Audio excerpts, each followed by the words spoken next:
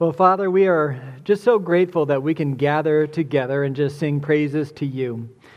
We think about how we are celebrating the incarnation, the arrival of Jesus Christ, the fulfillment of a promise made long ago, and the fruit of your commitment to love your people. As we talk about love and the nature of love, I pray that this will be one that will just stir us to a greater affection for you as we understand the magnitude of affection that you have for us. I pray this in Christ's name. Amen. Well, this Christmas is actually going to be Becky and I's 20th Christmas. Yes, 20 years. And so there's something about having a kid go away to college where you start to feel old. Right? I think we're more in touch with our age. You know, I turned 47 last week. I'm a real man times 7 because it's 47. But when we got married, we stood in front of our church in Burbank, California, and we said the following wedding vows. Right, I take you to be my lawfully wedded, in my case, wife, to have and to hold from this day forward for better or for worse, for richer, for poor, in sickness and in health, to love and to cherish as long as we both shall live, right? And we took the traditional wedding vows because we're traditional people, and we understood that marriage is an institution that was invented by God, and these reflect it. But there has been a trend in this last generation to alter wedding vows, to shape the wedding vows to the customer taste, so to speak. And so one of the most famous alterations is changing as long as we both shall live to as long as we both shall love. Yeah. I like how you guys are flummoxed by that. That's actually a good sign. But it kind of goes with really a modern notion of love, kind of a changing understanding of how we see love. In fact, I read an article where a therapist defends this alteration of the wedding vows to as long as we both shall love. And this is what she says. For better is simple enough, but what about for worse? Does that mean you and your partner can treat each other unkindly until death do you part? And that would be acceptable? For richer is certainly easier, but what about for poorer? Does this mean that your partner can deplete your savings accounts or rack up huge credit card bills while the other stands by and with no say? And finally, in health is ideal, but what about in sickness? If you or your partner developed a psychological disorder or even a brain injury that caused abusive behavior, does that mean that you just have to deal with it? Commitment is a liability, right? What if this goes wrong? And what if this goes wrong? And so there's almost this fear that if you bind yourself to one person for life, what happens if that person changes? What happens if that person does not reciprocate? What happens if you change? And really the modern meaning of life, the purpose of life can be really defined in 2 words: self-fulfillment, self-actualization, becoming the better you, to become true to yourself, to explore who you are.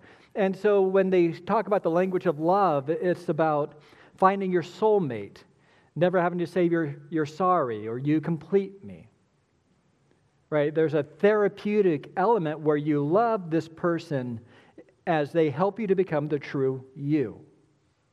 And so if you were to ask this culture what is love and what is the highest love, I mean, what would they say? They'd probably say romantic love. Romantic love is almost the source of an identity. Who you love says a lot about who you are. The common phrase is love, and you can't get in the way or interfere with people loving who they want to love, how they want to love them. And so we have a society where we read about love, and that's immediately what comes to mind. Now, what's interesting is when you look at other ancient cultures, they've always had a category of romantic love. You know, the strong feelings, the emotions, the mystery that comes along with it. In fact, in ancient Greece, in Greek literature, where we have our New Testament language, there's 4 kinds of loves. The first one would be eros, the erotic love, the romantic love, the love between lovers. Agape, right? You all know that as good Christians. The unconditional love. You have phileo, the love of friendship. And then you have storge, which is the love of affection, like what a mother would have towards her child. And so they had all these loves on the menu.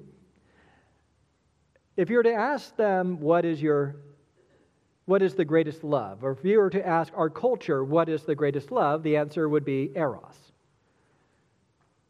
the love of romance. But the Bible actually gives a different answer. If you were to ask God, what is the greatest love? My contention to you is that it would be Hesed love. Now, I had a rare event last week when I mentioned the word Hesed. I had 3 different people ask me at different times, how do you spell Hesed? That was up on the screen behind me. Before those of you listening at home, the answer is Hesed. Now you can dominate Bible Scrabble, okay? I suspect, given the people who asked, that's part of the reason. That's part of the reason. And it's translated steadfast love or loyal love. It's a phrase that's hard to define, but we see it displayed in one of the great female monologues in history. In fact, if you haven't done so, turn to Ruth chapter 1. Find Judges, skip over, it's right before 1 Samuel. In Ruth chapter 1, Ruth says the following to Naomi, who's trying to send her away. She says, "Do not urge me to leave you or to return from following you. For where you go, I will go, and where you lodge, I will lodge. Your people shall be my people, and your God my God. Where you die, I will die, and there I will be buried. May the Lord do so to me, and more so, if anything but death parts me from you." This is one of the most beautiful expressions of woman-to-woman love in all of literature. This is threatening. It's countercultural. It is all rooted in this concept of Hesed love, which is a love of loyal, steadfast commitment. Hesed love is love without an exit ramp. Right? You're on the turnpike. There's no turning back for 25 miles. And as I kind of reflected on this picture of Hesed love, there's really 3 elements that really stand out about Hesed love. Hesed love is loyal. Hesed love is asexual. And Hesed love is optimal. It is the greatest love. If you were to ask what is the greatest love of all, it's not learning to love yourself. It's learning to love others at the expense of yourself. It is a loyal commitment. It's the type of love that God has for His people, and it's the type of love that God's people are to have for each other. And so this is what we're going to do today. We are going to survey this passage, to understand this concept of Hesed love, and then we're going to take some time to circle back and really reflect on it. So, are you guys at Ruth chapter 1? Yeah, let's kind of start at verse 4, okay? Remember, Elimelech just passed away in the land of Moab, and then further tragedy happens. Verse 4, these took, this is Mahlon and Chilion, the sons of Elimelech, took Moabite wives. The name of the one was Orpah, and the name of the other Ruth, and they lived about 10 years. Now remember, Elimelech left the promised land because he wanted to provide a better life for his sons. There was a famine in the land that was a discipline of the Lord, and instead of trying to lead his countrymen in repentance, he left and ran for Moab, right? The inbred hillbilly town. What good could come out of that place? And his plot to save his life cost his life. He was taken. And Naomi, who is now the matriarch of the family, decides to stay, not return, and to ingratiate herself with the locals as well as sire some offspring. She has her 2 sons marry Moabite women. They want an heir, someone to pass the title along. And after 10 years of infertility, tragedy happens again. Verse 5. And both Mahlon and Chilion died, so that the woman was left without her 2 sons and her husband. Now, losing 2 sons in any culture at any time is unimaginably painful. But I would contend that this is a tragedy of catastrophic proportions for someone like Naomi. Paul Miller, a Christian author, cites a study of a world-renowned psychologist who asked this question to his subjects. You are in a boat with your child, your spouse, and your mother. The boat is sinking, and you are the only one who can swim. Who do you save? Your spouse, your child, or your mother? Yeah, everyone's thinking, who would I save? Becky and I both have a pact. We're both going to heaven. We're saving the children, okay? And we would be in accordance with 60% of the respondents in the West. 40% said their spouse, 0 their mother. Sorry, moms. Sorry, Mom. I mean, I don't know. But if you were to ask Muslim men, who would you save? 90% said they would save their mother. Isn't that interesting? Because in a Muslim household, in a very patriarchal household, the woman has no identity outside of the home.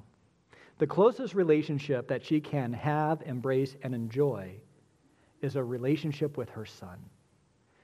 And as you could tell by that survey, these sons loved their mothers. And so for Naomi to lose her 2 sons, I mean, she lost her whole world. Everything is gone.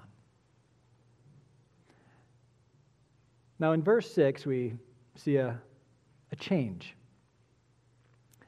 Then she arose with her daughter-in-laws to return from the country of Moab, for she had heard in the fields of Moab that the Lord had visited his people and given them food. Now when she left, the country was under the discipline of the Lord. There was a famine in the land, no doubt because of their disobedience. But now the fortunes have changed. The Lord had visited his people. Remember what Bethlehem means? House of bread. Well, the house of bread is getting restocked. There is a sign of blessing. There is some hope that things are going to change. And so the better life is now in the promised land. And since she has nothing left, since she's lost everything, she decides to go back to her home, to her people, to her family, to live again. And in verse 7, so she set out from the place where she was with her 2 daughters-in-law, and they went on the way to return to the land of Judah. And so Naomi, Ruth, and Orpah are on this road. Traveling 60 miles over land is familiar territory for Naomi. She kind of knows the sights, knows the landmarks, knows where to go, knows what to expect. And as she's walking, her daughters-in-law are walking a road they've never walked before. They haven't been to Judah. And when they do show up at Judah, they will be outsiders. They are the Gentiles. They are Moabites. They would be radioactive to the opposite sex in Judah. The God-fearing man would not marry a Moabite, right? That would be a sign of compromise. Now, they all have this bond where they love the same men. And, of course, they're going to follow after their mother-in-law because that's kind of the shell of the family that they had for 10 years, right? You can understand that. But Naomi decides that it is not right for her to take those daughters, those Moabite women, with her to Judah. And so in verse 8, but Naomi said to her 2 daughters-in-law, go, return each of you to her mother's house. Mother's house can also be mother's room. whenever we see it in Scripture, it's always associated with romance and love. It's where the daughter would talk to their mother about boys.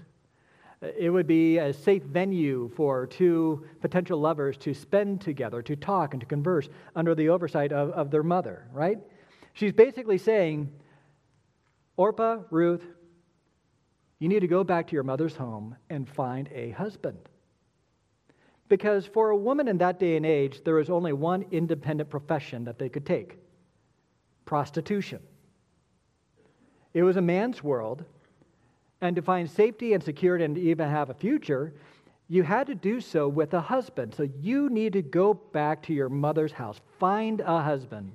And then she says, may the Lord deal kindly with you as you have dealt with the dead and with me. The Lord grant that you may find rest, each of you in the house of her husband. Now, when she says, may the Lord deal kindly with you as you have dealt with the dead and with me, that word deal kindly, that's the Hesed Love. She is affirming that even though they were Gentiles, even though they were Moabites, even though they come from a pagan land with a pagan God, they showed Hesed love to Ruth. They were loyal, they were faithful. I mean, they're walking this road with her. And so Ruth says, may the Lord reciprocate. May he show the love that you showed me. But now I am releasing you from the obligation. You don't have to follow me. And then she kissed them, and they lifted up their voices and wept. And they said to her, no, we will return with you and your people. Now, this is to be expected, right? They've been together for 10 years. You don't just leave at the first chance. I mean, if you are in battle and you are wounded in the stomach and you're bleeding out, you might tell your buddy, live your life, friend. Go. Save yourself. You're not expecting the guy to say, as you wish, see you, buddy, have a nice life. You know what I'm saying? It's like, you at least say, no, I'll try to rescue you, right? They've been together for 10 years. You don't just say, go live your life and just expect to, okay, see ya. I thought she was going to ask me to come. The bond is too deep, but you can still see that this is kind of like a bartering custom here, where she has the script even laid out, where she knew this is going to come, and so she has her next argument at the ready. Verse 11, turn back, my daughters. Why will you go with me? Have I yet sons in my womb, that they may become your husbands? Turn back, my daughters. Go your way, for I am too old to have a husband. If I should say I have hope, even if I should have a husband this night and should bear sons, would you therefore wait till they were grown? Would you therefore refrain from marrying? Now, Naomi's making it very clear. Ruth, Orpah, the factory is closed. The factory is closed. Now, if we assume that she got married at 15, had her 2 sons by the age of 20, and then those 2 sons got married around the age of 20, and then they had to wait 10 years, Ruth is 50. And people aged faster. It was a harder life back then, right? The factory was closed. There is no real hope for a future for you. And even if by some miracle Naomi could have a son this very night and conceive this very night, and that he happens to be a son, and then he were to wait until he was maybe 20, I mean, Ruth and Orpah would be outside the window as well. Right? She's basically saying, you are better off leaving now. You will never find a husband as long as you stay with me. And then she builds on her case, and this is fascinating, verse 13. She says, no, my daughters, for it is exceedingly bitter to me for your sake that the hand of the Lord has gone out against me. In other words, Ruth and Orpah, I am a bitter woman. And do you know why I'm bitter? Remember all those stories I told you about how God rescued Israel, how the strong, mighty arm of the Lord crushed Pharaoh, parted the Red Sea, provided for our people. Remember that mighty arm of the Lord and his great might and power? Well, that mighty arm from the Lord descended from heaven and slapped me around. He's taken everything from me. He's taken my husband. He's taken me from my people, my land. He has taken my sons from me. She is bitter. And what's interesting is you don't really see her taking any responsibility for what she's done. She is encased and hardened by a bitter spirit. And so she's basically saying, Ruth, Orpah, get away from me. I'm cursed. I'm cursed. Why would you want to spend any more time with me? The Lord's against me, and he's against everyone who's in my area. Get away from me. I'm cursed. Verse 14. Then they lifted their voices and wept again. And Orpah kissed her mother-in-law, but Ruth clung to her. I mean, Orpah does the sensible thing. Why give up your future for someone who doesn't have a future? Why give up your future for someone who doesn't have a future? And there's no judgment here by the narrator. She kisses, weeps, says goodbye, and then continues to live her life. But Ruth does something very unexpected. She gives Naomi a hug, and she keeps on hugging. And it's almost as if Ruth is trying to, is clinging to Naomi, and Naomi is trying to pry her away from her. And she does it by saying in verse 15, see, your sister-in-law has gone back to her people and her gods. Return after your sister-in-law. Now, this is a theologically revealing statement that she just made. Your sister has gone back to her people and her gods. Now, a faithful Israelite would confess, Hear, O Israel, the Lord our God, the Lord is one. Deuteronomy 6:4, the Shema. There's only one God, all others are counterfeits. There's no such thing as other deities.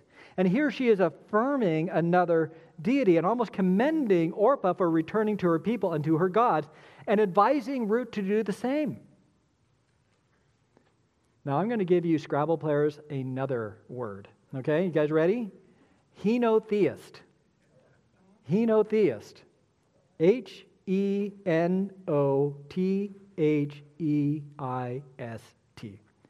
Henotheist. It means this. It means that you worship a single God without denying the existence of other deities. Okay, so you worship a single God without denying the existence of other deities. And so from a Moabite perspective, Yahweh was the God of Judah and Israel. But we worship Chemosh. Chemosh. You guys are going to just dominate Bible Scrabble. Right, for that Oaks Christmas party, is that on the docket? Bible Scrabble? Now, Chemosh is really a figure of the theological imagination. There is no real other God. Although you might make a case that some of these false gods are animated by demons in some way. But he was a brutal God. He was brutal. One example that we have of the worship of him is found in 2 Kings 3:27, where the king of Moab is revolting against Ahab and the northern kingdom of Israel. And the battle is turning against him. He realizes that we are about to lose this thing, and so to turn the tide of the battle, this is what he does. 2 Kings 3:27. Then he took his oldest son, who was to reign in his place, and offered him for a burnt offering on the wall. Did you catch that? Child sacrifice. And there came a great wrath against Israel, and they withdrew from him and returned to their own land. So apparently it works. That was the religion of the Moabites, child sacrifice, a God who demanded that.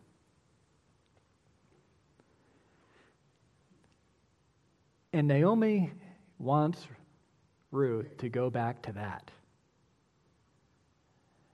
it kind of helps you to see why God was punishing Israel to begin with, right? If that was the righteous person in Israel. And so Ruth has a decision to make. And she gives one of the most moving passages in Hebrew history. Now, to set it up, look at verse 15. And she said, "See, your sister-in-law has gone back to her people and to her gods. Return after your sister-in-law." Okay, so here you see an exhortation, a call to return, a reference to your people, and a reference to your gods. And this is how Ruth responds to Naomi. Verse 16, "Do not urge me to leave you or to return from following you." Naomi, stop trying to talk me out of this. Do not ask me to leave you. It's not going to happen. Do not urge me to leave you or return. And what did Naomi say? Return to your own land? Don't ask me to return. Don't ask me to return from following you. I'm going. For where you go, I will go. Where you lodge, I will lodge. Are you going to Judah? I'm going to Judah. Are you going to Bethlehem? I'm going to Bethlehem. Are you going to stay at this relative's house? Well, make room for me. I am going with you. And what about the whole business about your peoples and your gods? Verse 16, "Your people shall be my people, and your God, my God." What people? What gods? "I hereby renounce my citizenship to Moab. I want your people to be my people. I no longer worship Chemosh. I will worship Yahweh." And then she goes extra. Verse 17. "Where you die, I will die, and there I will be buried." Unlike Elimelech, she wants to die in the promised land. Right? You can't choose where you're born, but you can choose where you're buried. James Naismith, the world-famous inventor of basketball, was born in Almonte, Canada. But he was buried in Lawrence, Kansas. Just saying. You can't choose where you're born, but you can choose where you're buried. She will be buried in the promised land. She wants to embrace every element of being a part of the people of God and a worship of her God. And then she uses the covenant name of Yahweh for the first time, as we see in this passage, at least recorded. "May the Lord do so to me, and more also, if anything but death parts me from you." She is sealing this Hesed love. A Hesed love that pre-existed this comment, by the way, right? She demonstrated a Hesed love. Naomi refers to it in verse 8. She seals this Hesed love with a covenant, a binding oath. May God do more than kill me if anything but death stops me from fulfilling what I just told you. Now, what do you say to that? What can be said? Verse 18.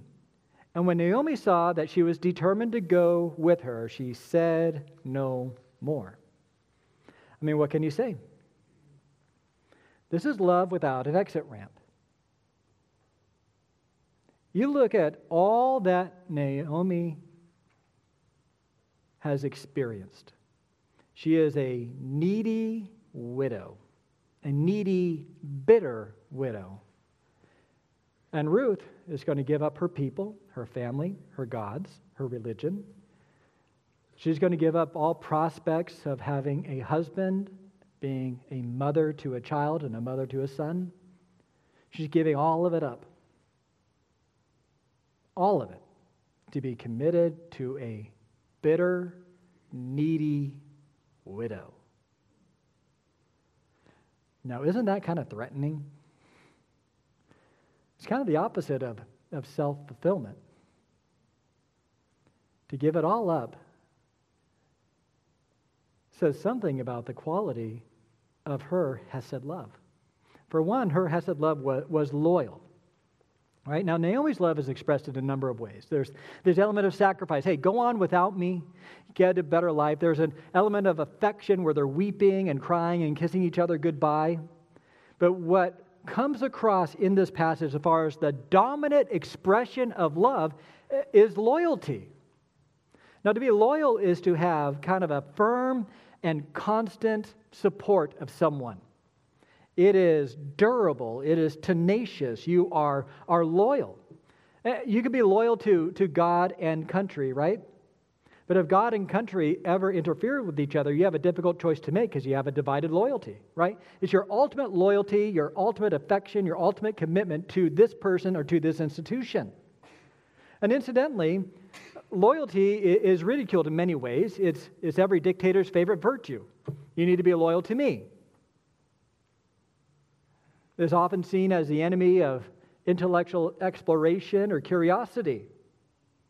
And it is true. There's many times when I share my faith with somebody in a false religion and they're loyal to their false religion, right? You can't talk them out of it. But there is a special disdain that our modern era has for loyalty. Remember the rewrite of the wedding vows? Till death do you part? I mean, come on, that's too much. I read an interesting article today. Not today, I read it today, but also a couple of days ago. It just came out. It was a study done in England, or actually there's an article written about how many psychiatrists, psychologists, and therapists are noticing an increase in family breakups, where families just disintegrate. And it's usually the children who break up with the parents, where the children decide they don't want to have a relationship with their parents anymore, even though the parents still want to pursue that relationship. And there's a number of reasons why, perhaps past abuse, but increasingly it's about having value differences or political differences. Now, value differences and political differences have always been there, but has really been amped up lately. And as a result, many young people are willing to basically write their parents out of their life. And this is what one author states. He says the reason why.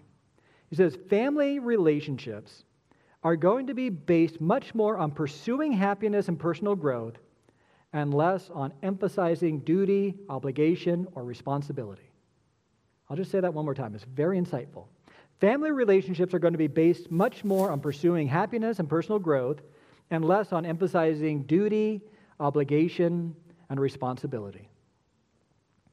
If you want self-fulfillment, if you want mindfulness, self-actualization, if you want to just work on you, and this family relationship is just toxic, I don't care if she's your mother, for your sake, you need to just cut it off.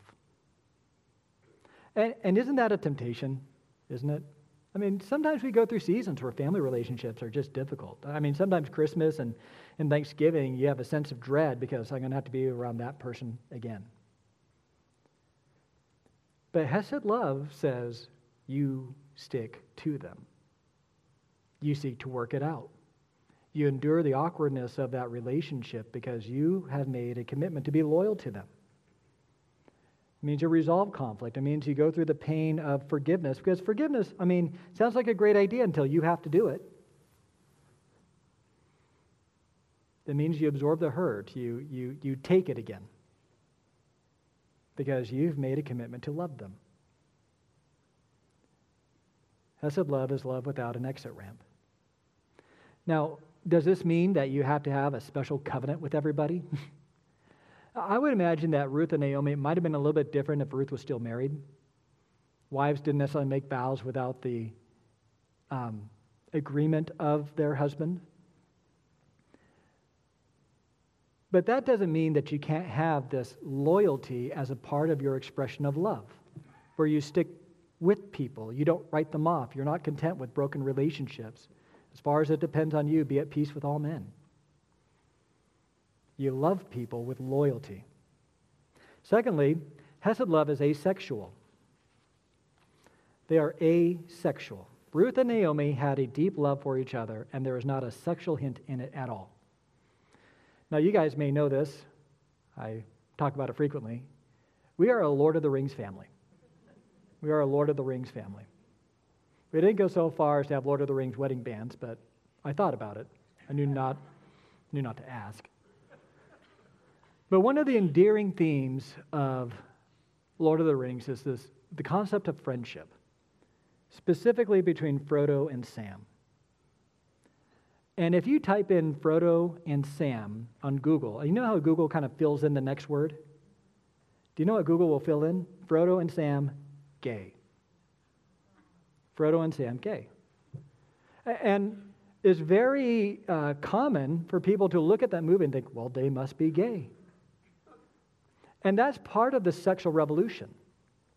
It adds an element of sexual intrigue to everything. If you think that the highest form of love is always romantic love, then you don't really have a category for a different kind of love, the Hesed love, the love of commitment. And you look at the type of love that God wants to develop in the family is to be a pure love, an asexual love. That's one of the reasons why he forbids incest. He wants brothers and sisters to love each other in a pure, non-romantic way. And friendship in Scripture is often bound with a Hesed love that is decidedly not romantic. And because it's not romantic, it could be deep, effusive, affectionate, right? If you see two men who, let's say, shared a bed, poured out their hearts to one another, they wept together, gave verbal affection together. In the modern age, you'd think they're gay, but 3,000 years ago, they were just best friends. That was it. Because homosexuality and homosexual expression was not an option for them, they could be that kind of affectionate with each other. Famous example is David and Jonathan. David and Jonathan. After David defeated Goliath and ran off the Philistines, Saul brings him in so that the royal court can meet him. And as soon as Jonathan sees him, this is the response, 1 Samuel 18:1. As soon as he had finished speaking to Saul, the soul of Jonathan was knit to the soul of David, and Jonathan loved him as his own soul. Now, Jonathan was the crown prince of Israel. He was renowned for his faith in God, his courage in battle. He was to be the heir of Saul's throne. But there was something about David, seeing his courage, his faith, his conviction, that just knit his soul to David, so that when David won, Jonathan would celebrate. When David was forced to flee, Jonathan would grieve. And at the end of his life, when Jonathan is killed in battle, David eulogizes him in 2 Samuel 1:26 with, "I am distressed for you, my brother Jonathan. Very pleasant have you been to me. Your love to me was extraordinary, surpassing the love of women." And people will just say, well, there you go. And this is where LGBT and queer theory has, in my opinion, greatly eroded same-sex friendships. Two men hugging each other is assumed to be an act of romantic attraction. And so they will do a queer reading of this book and just say, well, here you go. But what they don't understand is both of them were married. David had multiple wives, and he probably found more refuge in Jonathan than in his home life because he had 4 wives.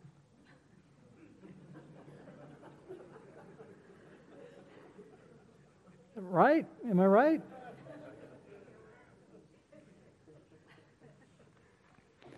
But he loved him as a brother. This is a loyal love. And just kind of making my case how loyal love, I mean, this is the highest expression of love as opposed to romantic love. Will there be marriage in heaven? No. Matthew 22:30, Jesus says, "For in the resurrection they'll neither marry nor are given in marriage, but are like the angels in heaven." So what kind of love will we have in heaven? Yeah. And romantic love is great. It is wonderful. But the highest love, The love that we will have for each other in heaven and the love that God has for his people is Hesed love. We'll see in the last point, Hesed love is optimal. Hesed love is more than a feeling. Hesed is not a crazy little thing. It's more like, I will always love you. I will always love you. It's the highest expression of love. It's mentioned 246 times in the Old Testament. It's the supreme love of the Lord for his people. The psalmist is saved by Hesed love. Psalm 94, 17 through 18. If the Lord had not been my help, my soul would have lived in the land of silence. When I thought my foot slips, your steadfast love, O Lord, held me up. The psalmist is sustained by steadfast love. Psalm 119:88. In your steadfast love, give me life, that I may keep the testimonies of my mouth. The steadfast love of the Lord is abundant. Psalm 119:64. The earth, O Lord, is full of your steadfast love. We see the steadfast love of the Lord endures forever in 1 Chronicles 16:34. Oh, give thanks to the Lord, for he is good. His steadfast love endures forever. It's abundant. It lasts forever. It saves and it sustains. And what else is interesting is it's God's preferred disposition to his people. It is his preferred disposition to his people. Now, we talked about the discipline, love of the Lord, where God will discipline his people to bring them into a right relationship with him so that he can lavish them with Hesed love once again. Hesed love is the default disposition of God for his people. In Isaiah 54:8, he gives hope to a nation that's being invaded by foreign conquerors, and he says this in Isaiah 54:8. In overflowing anger, for a moment I hid my face from you. Right? He had anger for a moment. But with everlasting love I will have compassion on you, says the Lord, your Redeemer. Anger for a moment, everlasting love. Lamentations 3:31-32. Jeremiah is looking at the fallen city of Jerusalem, lamenting her state, and he says this, for the Lord will not cast off forever, but though he cause grief, he will have compassion according to the abundance of his steadfast love. He's not going to cast you off forever.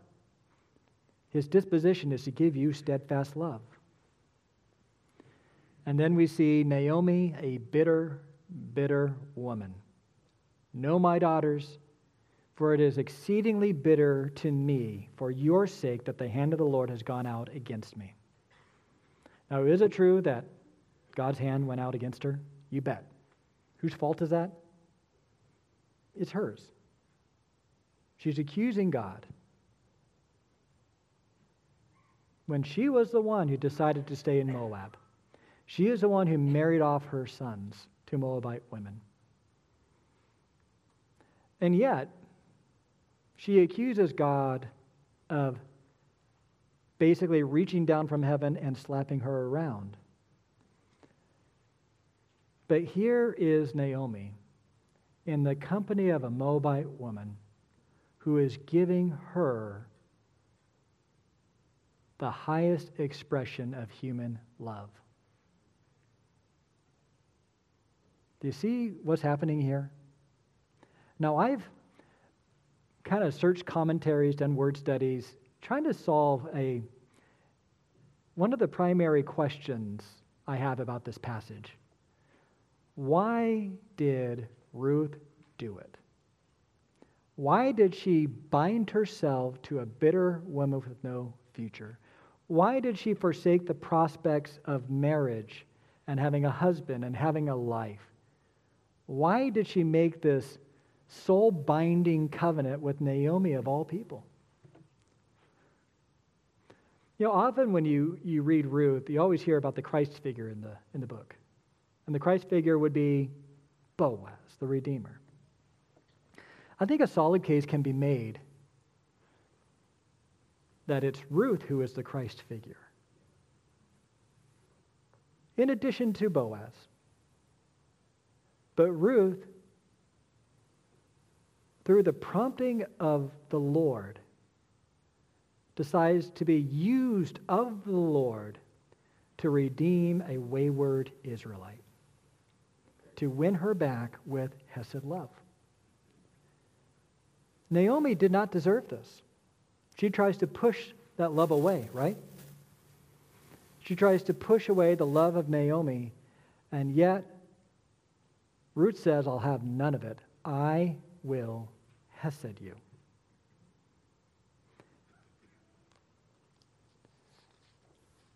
In the same way, all of God's people, here and now, the new covenant people, our disposition has been to push away the Lord, right?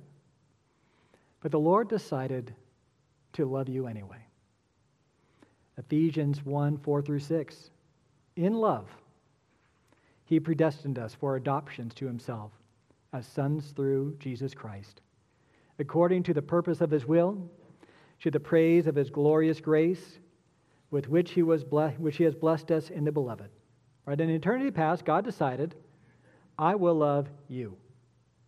Not because of anything you have done, not because of any response you would make. He has decided to love you, and not only to love you, but to redeem you by sending his Son, who's also God, to take the form of human flesh. And Jesus did not live for self-fulfillment, did he?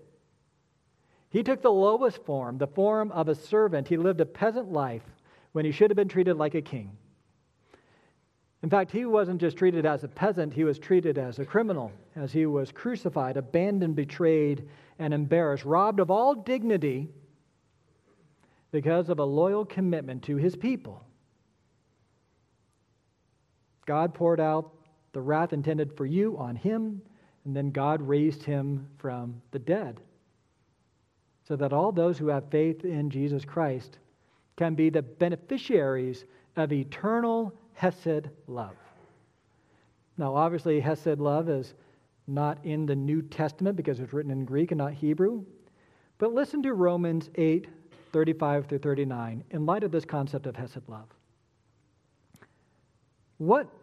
Who shall separate us from the love of Christ? Shall tribulation or distress or persecution or famine or nakedness or danger or sword? What's the answer to that question? Nothing. Skip forward to verse 38. For I am sure that neither death nor life, nor angels nor rulers, nor things present nor things to come, nor powers nor height, nor depth, nor anything else in all creation will be able to separate us from the love of God in Christ Jesus our Lord. God didn't send Ruth into your life. He sent Jesus Christ to bring Hesed love into your world. So when you look at the greatest love of all, it is the loyal, steadfast love of Hesed given to his people through Christ Jesus.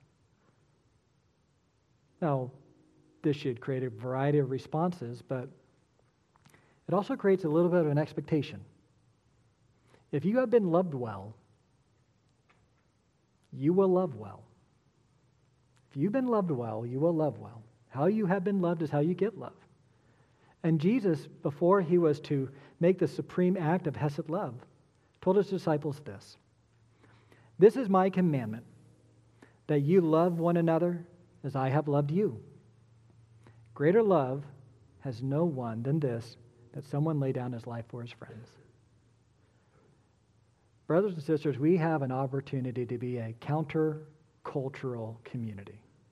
Church is not a place where you come to get self-fulfillment or to discover your better you. Church is a place where you learn to be like Jesus and love like Jesus. And it's very difficult to love like Jesus if you're not around other people to love. And sometimes those difficult people in your life, that needy person at church, that person that maybe you had a falling out with, maybe they're not a curse so much as an opportunity for you to impart some of the love that you have received, that Hesed loyal love, to somebody else. We don't love other people because they're worthy, just like we're not loved because we're worthy. God has freely decided to love us with a steadfast, loyal love just because he wants to. And this love shows itself in relationship, like the relationship between Ruth and Naomi and the relationship we are to have with our brothers and sisters in Christ. Let's pray. Well, Father, we are humbled by this example of Ruth and Naomi. It's a love that is frightening. It's a love that seeks commitment. It's a love that demands self-denial.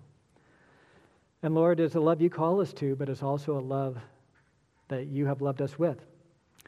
You have sought to save us, to transform us, and nothing will cause you to forsake us. May we embrace this love, and may we give it to others. In Christ's name, amen.